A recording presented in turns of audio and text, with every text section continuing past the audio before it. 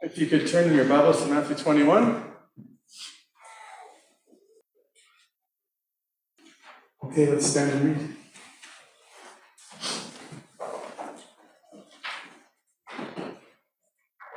When they had approached Jerusalem and had come to Bethphage at the Mount of Olives, then Jesus sent 2 disciples, saying to them, "Go into the village opposite you, and immediately you will find a donkey tied there and a colt with her. Untie them and bring them to me. If anyone says anything to you, you shall say, 'The Lord has need of them,' and immediately he will send them." This took place to fulfill what was spoken through the prophet. "Say to the daughter of Zion, Behold, your king is coming to you, gentle and mounted on a donkey, even on a colt, the foal of a beast of burden." The disciples went and did just as Jesus had instructed them, and brought the donkey and the colt and laid their coats on them. And he sat on the coats. Most of the crowd spread their coats in the road, and others were cutting branches from the trees and spreading them in the road. The crowds going ahead of him and those who followed were shouting, "Hosanna to the Son of David, blessed is he who comes in the name of the Lord. Hosanna in the highest." When he had entered Jerusalem, all the city was stirred, saying, "Who is this?" And the crowds were saying, "This is the prophet Jesus from Nazareth in Galilee." Please be seated.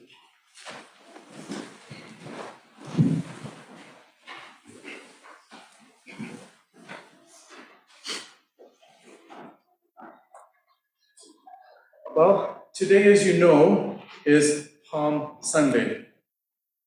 It contains one of the most important events in all of Jesus' life and ministry, something we've come to label within the Christian community as the Triumphal Entry. Now, of all the events in Jesus' life, this is probably the most carefully orchestrated event in all of his ministry. Everything he did, everything he said was designed with a purpose and designed to make a statement of who he was and what he came to do for Jerusalem and every city afterwards, including Okotoks. This is important for us to remember in the context here because up to this point in Jesus' ministry, he went to great efforts to restrain his identity and to restrain from gaining any public fame. He didn't want attention to be drawn to himself. He didn't want people to know he was the Christ, and he wouldn't allow attempts made by people to make him king. I'll give you just a couple examples from the scriptures. You remember the demon-possessed people in the synagogues would shout out and identify him as the Holy One of God.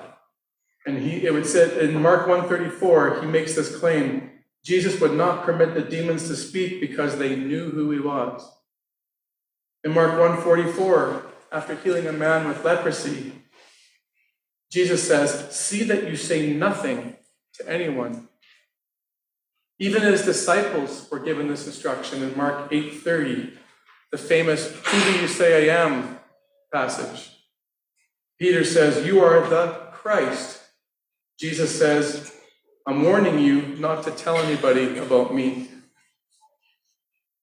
On Palm Sunday, there was no more holding back. It was game on. It was time to reveal his identity. Now, before we look at the details of this event, it's helpful to remember the context. There's some new people in our church, and it's good to sort of get an understanding of what's going on here in terms of Israel's history. We're a few days away from the Passover in Israel. It's held in Jerusalem every year. And see, God commanded the Jews to observe 3 festivals and feasts a year. They were designed to do 2 things: remember and renew. Remember and renew. And so Israel, as a nation, about 1,500 years before this event, had been enslaved in Egypt. They'd been in slavery to Pharaoh for about 400 years, and life was horrific under the Pharaoh. The people were crying out to God for deliverance, and God heard their cries, and so he sent Moses to lead Israel out of Egypt. He did this through a series of 10 plagues to convince Pharaoh to let them go. And the 10th plague was the most important. It was a plague that was promised the death of the firstborn males in the land, both humans and livestock, if Egypt did not let them go. But God, in his mercy and grace, had a way for Egyptians and Jewish people alike to escape his judgment. If they would follow his instructions and by faith take a lamb, 1 year old, kill it, and take the blood from the lamb and smear it on the door frames of their homes. If they did this, when the angel of death passed over the land, God would free them from the penalty of the firstborn dying.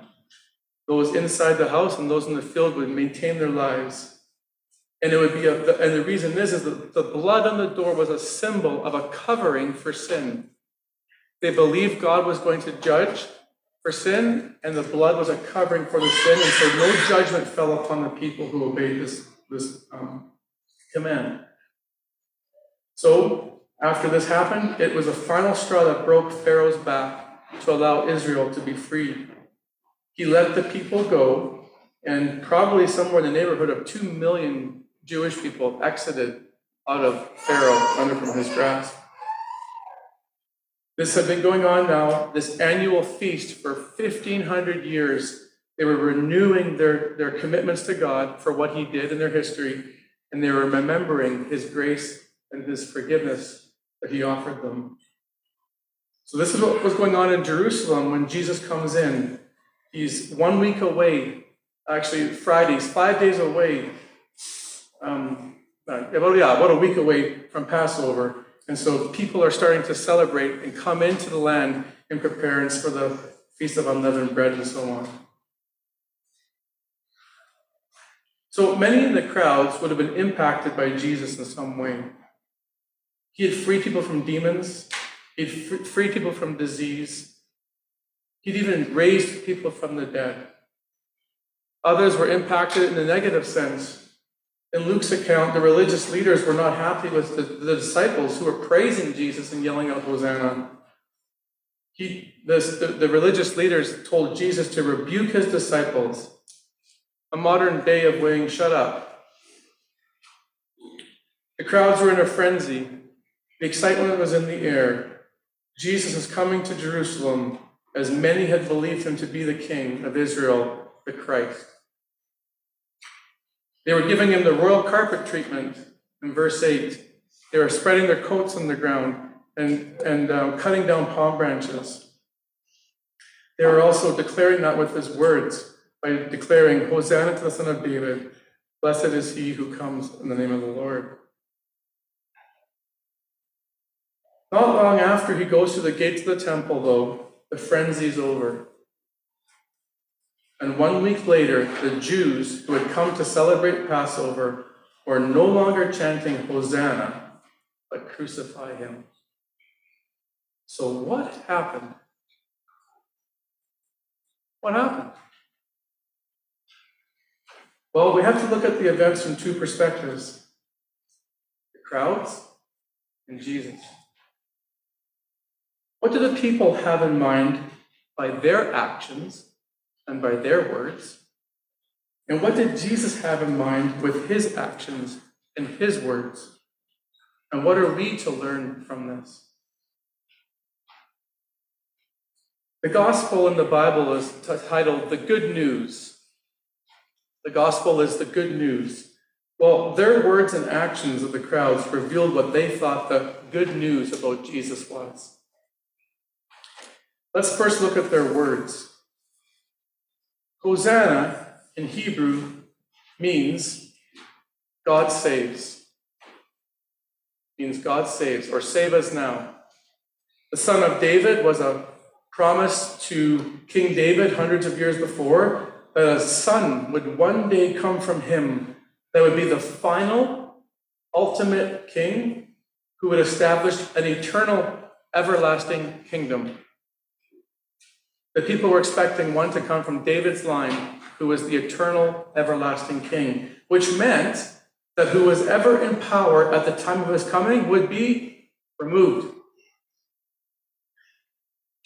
Blessed is he who comes in the name of the Lord, comes from Psalm 118 and verse 26. The context is key. In that whole psalm, God liberates Israel from enemy nations.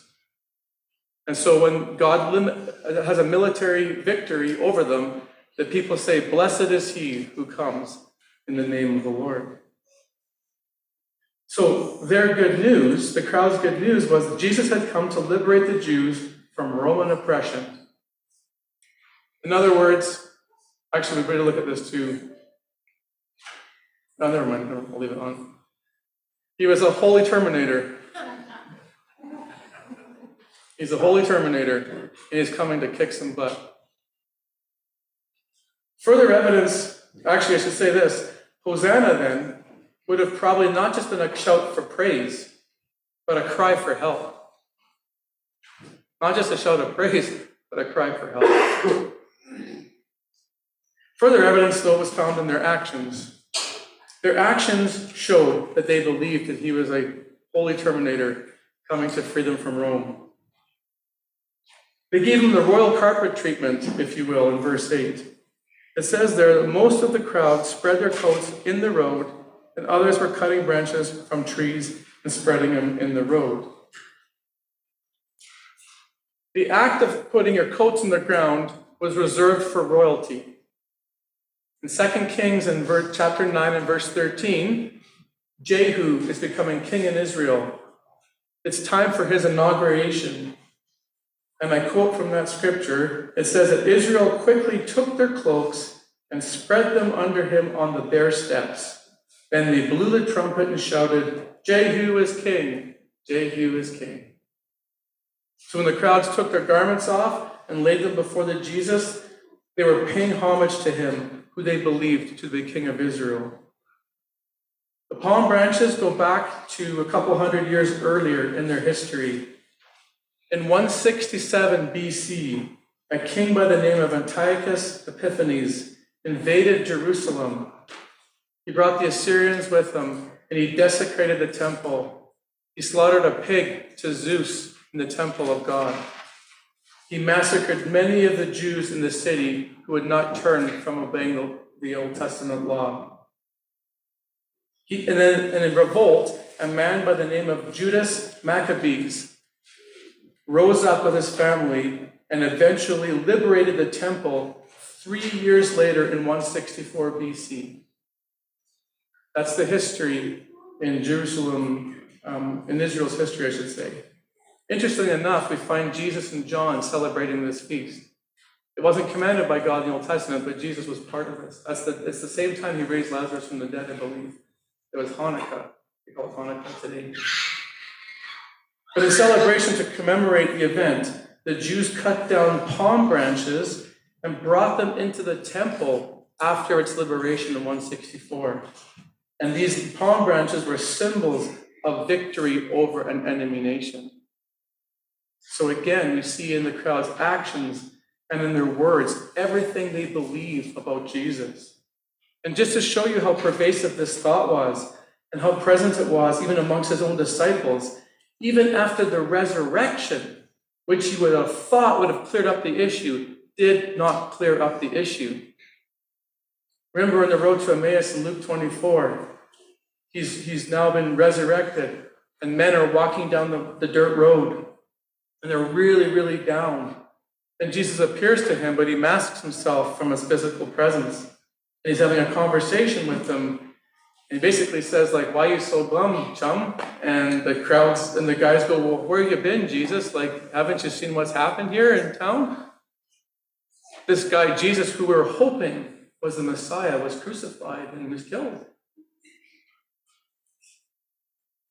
We were hoping, he says, he was going to redeem Israel. In other words, because he was killed, he failed. He failed.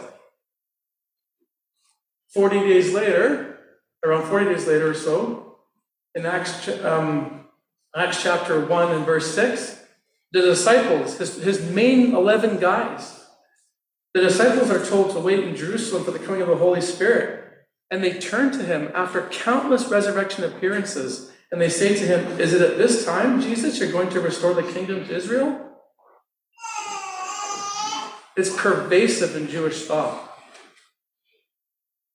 So let's look at Jesus' perspective in his words and by his actions to reveal what he thinks is going on. And two scriptures seem to be on his mind, ones that he wants to fulfill. But before we look at them, I want to know if any kids have a Bible that's open here today. Any kids have a Bible that's open? Any kids that can read a Bible? Adeline. Okay, I'm going to ask you two questions. Well, don't have to answer this question. I'll make this statement though. Have you ever wondered why there's so much attention given to Jesus' instructions surrounding a donkey? Why is this whole text filled with what to do about a donkey? Well, Adeline, how many times in verse 2, using like donkey, if you might have donkey twice or colt, but how many times in verse 2 is it referred to? The word donkey or colt, how many times in verse 2 does it come up? In chapter 21 and verse 2.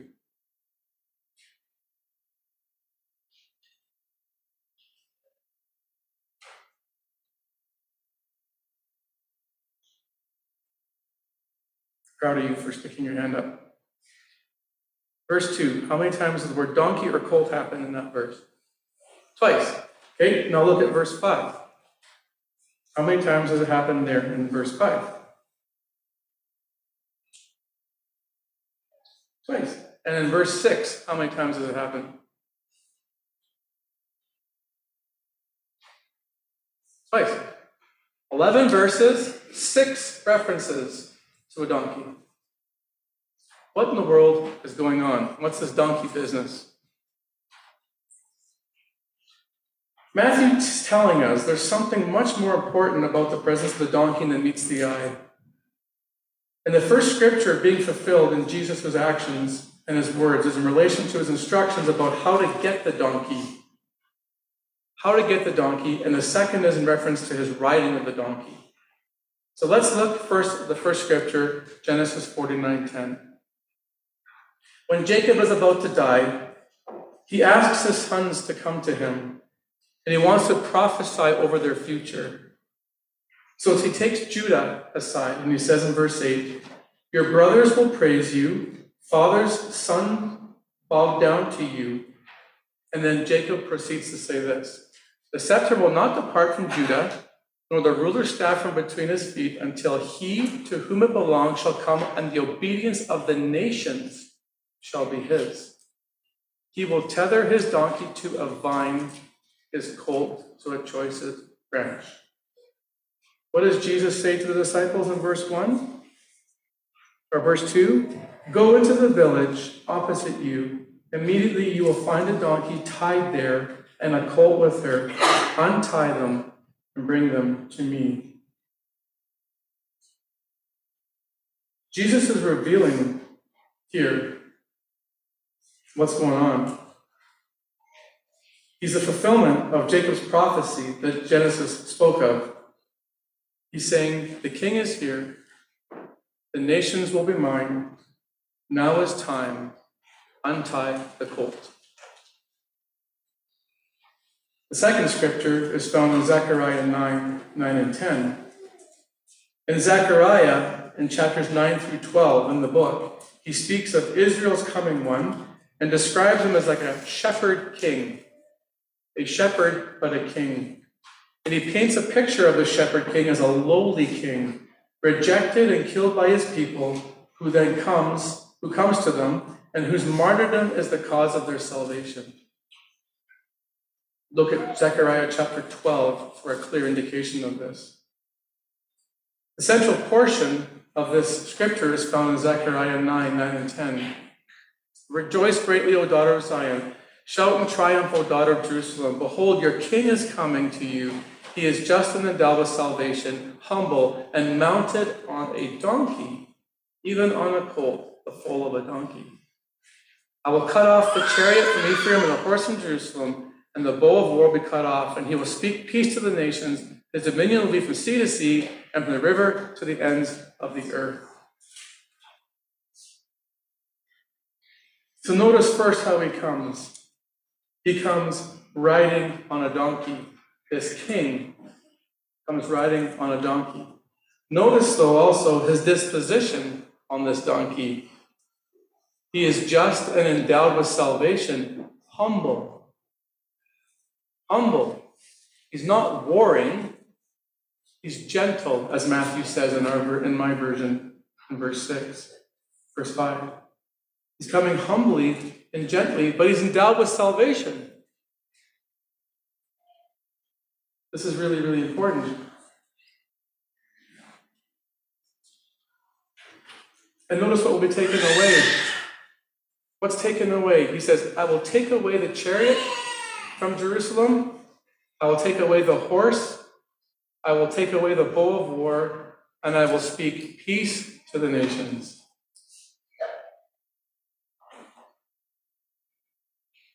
What is taken away is not her enemies, but Jerusalem's instruments of war. Remember Peter. He's about to cut off the ear of the servant, of the high priest's servant. He does cut it off. And what does Peter do, or Jesus do? He says, Peter, put your sword away. We don't need that right now.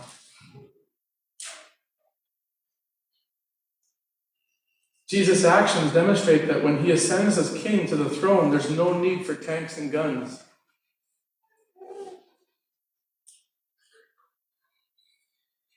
One more point about this donkey. In seeing him riding it, we gain the essence of his kingship. When kings would come to a particular city, the animal they rode signaled the purpose in their coming. So if you rode a horse into a city, that was a signal that you were coming to wage war, or there was a sign of victory. When you rode a donkey, it was a sign of peace. A sign of peace. And it's what servants often rode as well. So when Jesus rolls into town, he's saying this, behold your king, but not one in which you think. I'm the shepherd king who's gentle, who's humble, who's a servant, who comes in peace, who's going to lay his life down for his enemies, not destroy them. They wanted a sword, the crowd did, the people did, but what they got instead was a cross. And they wanted a lion, and they got a lamb. You see why 1 week later, when Jesus didn't fulfill their expectations through anything happening in the land, it was easy to switch their tune to crucify.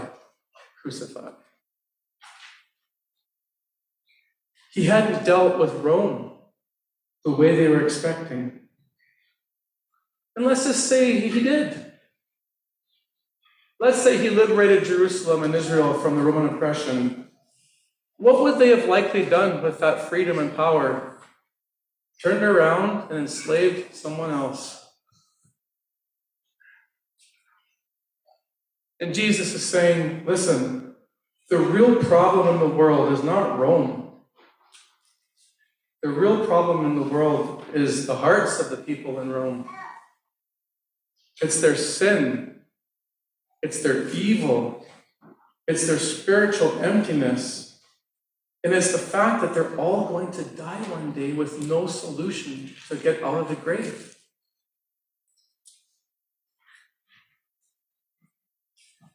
So the crowd leaves them, and the city rejects them.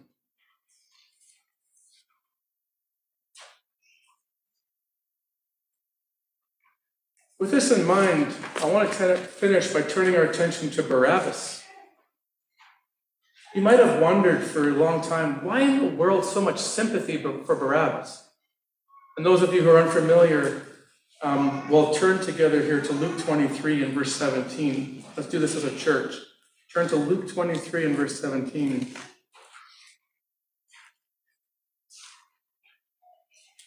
We'll read this together.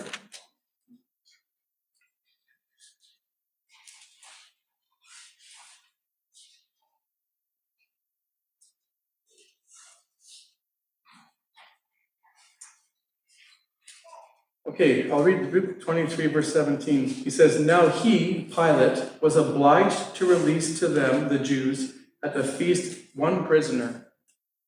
So on the custom of Passover, obviously I don't know about this, where this all comes from, but the Roman governor would let one prisoner go free a year on the day of Passover.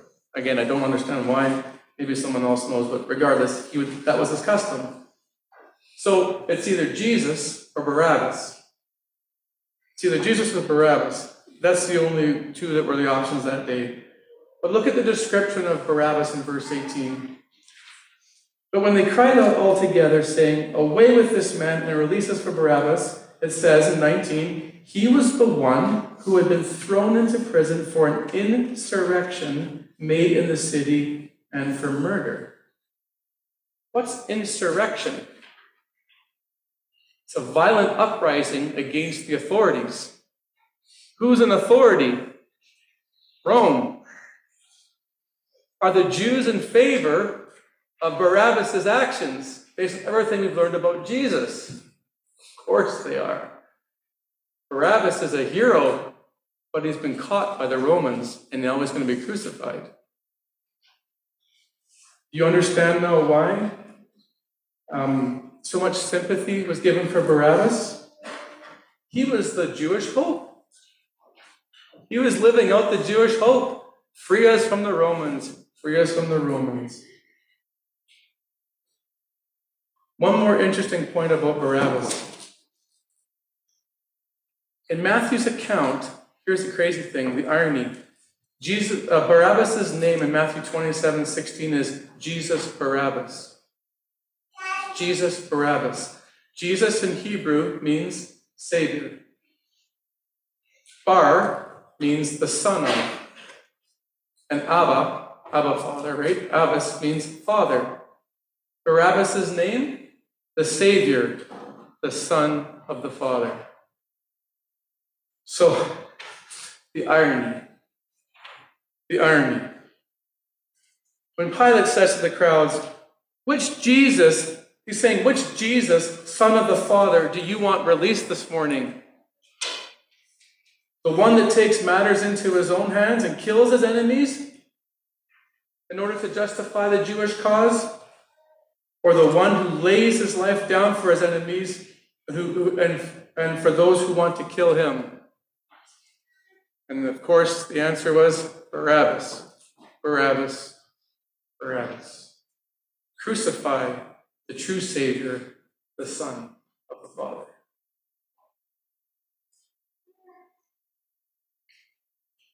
I'll leave you with a couple of thoughts this Easter. Just a couple of thoughts.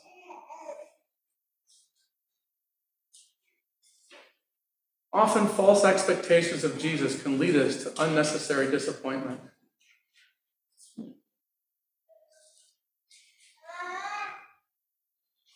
The problem is we miss the true heart of who Jesus is.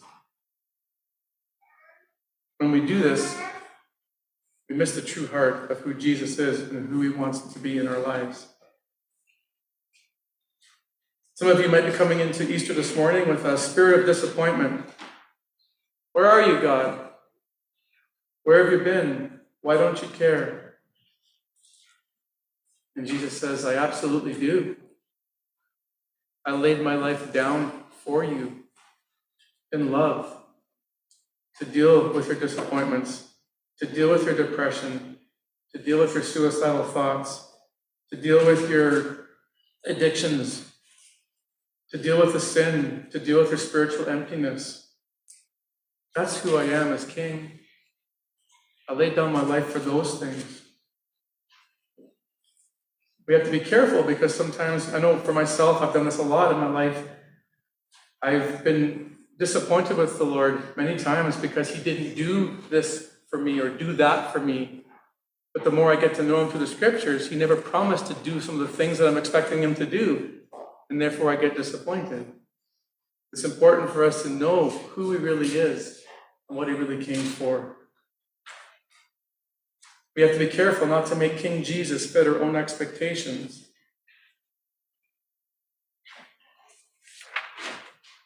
But he has a different way of bringing resolution to many of our problems. And he wants to deal with our greatest needs in his ways and in his timing. Secondly, Jesus is a gentle king whose love is so great that he is even willing to lay his life down for his enemies. His love is so great, he'll lay his life down for his enemies. And that is you and I. Before we know him, I want to read you to close Romans 5, verse 6. For while we were still helpless, at the right time Christ died for the ungodly. For one will hardly die for a righteous man, though perhaps for the good man someone might die.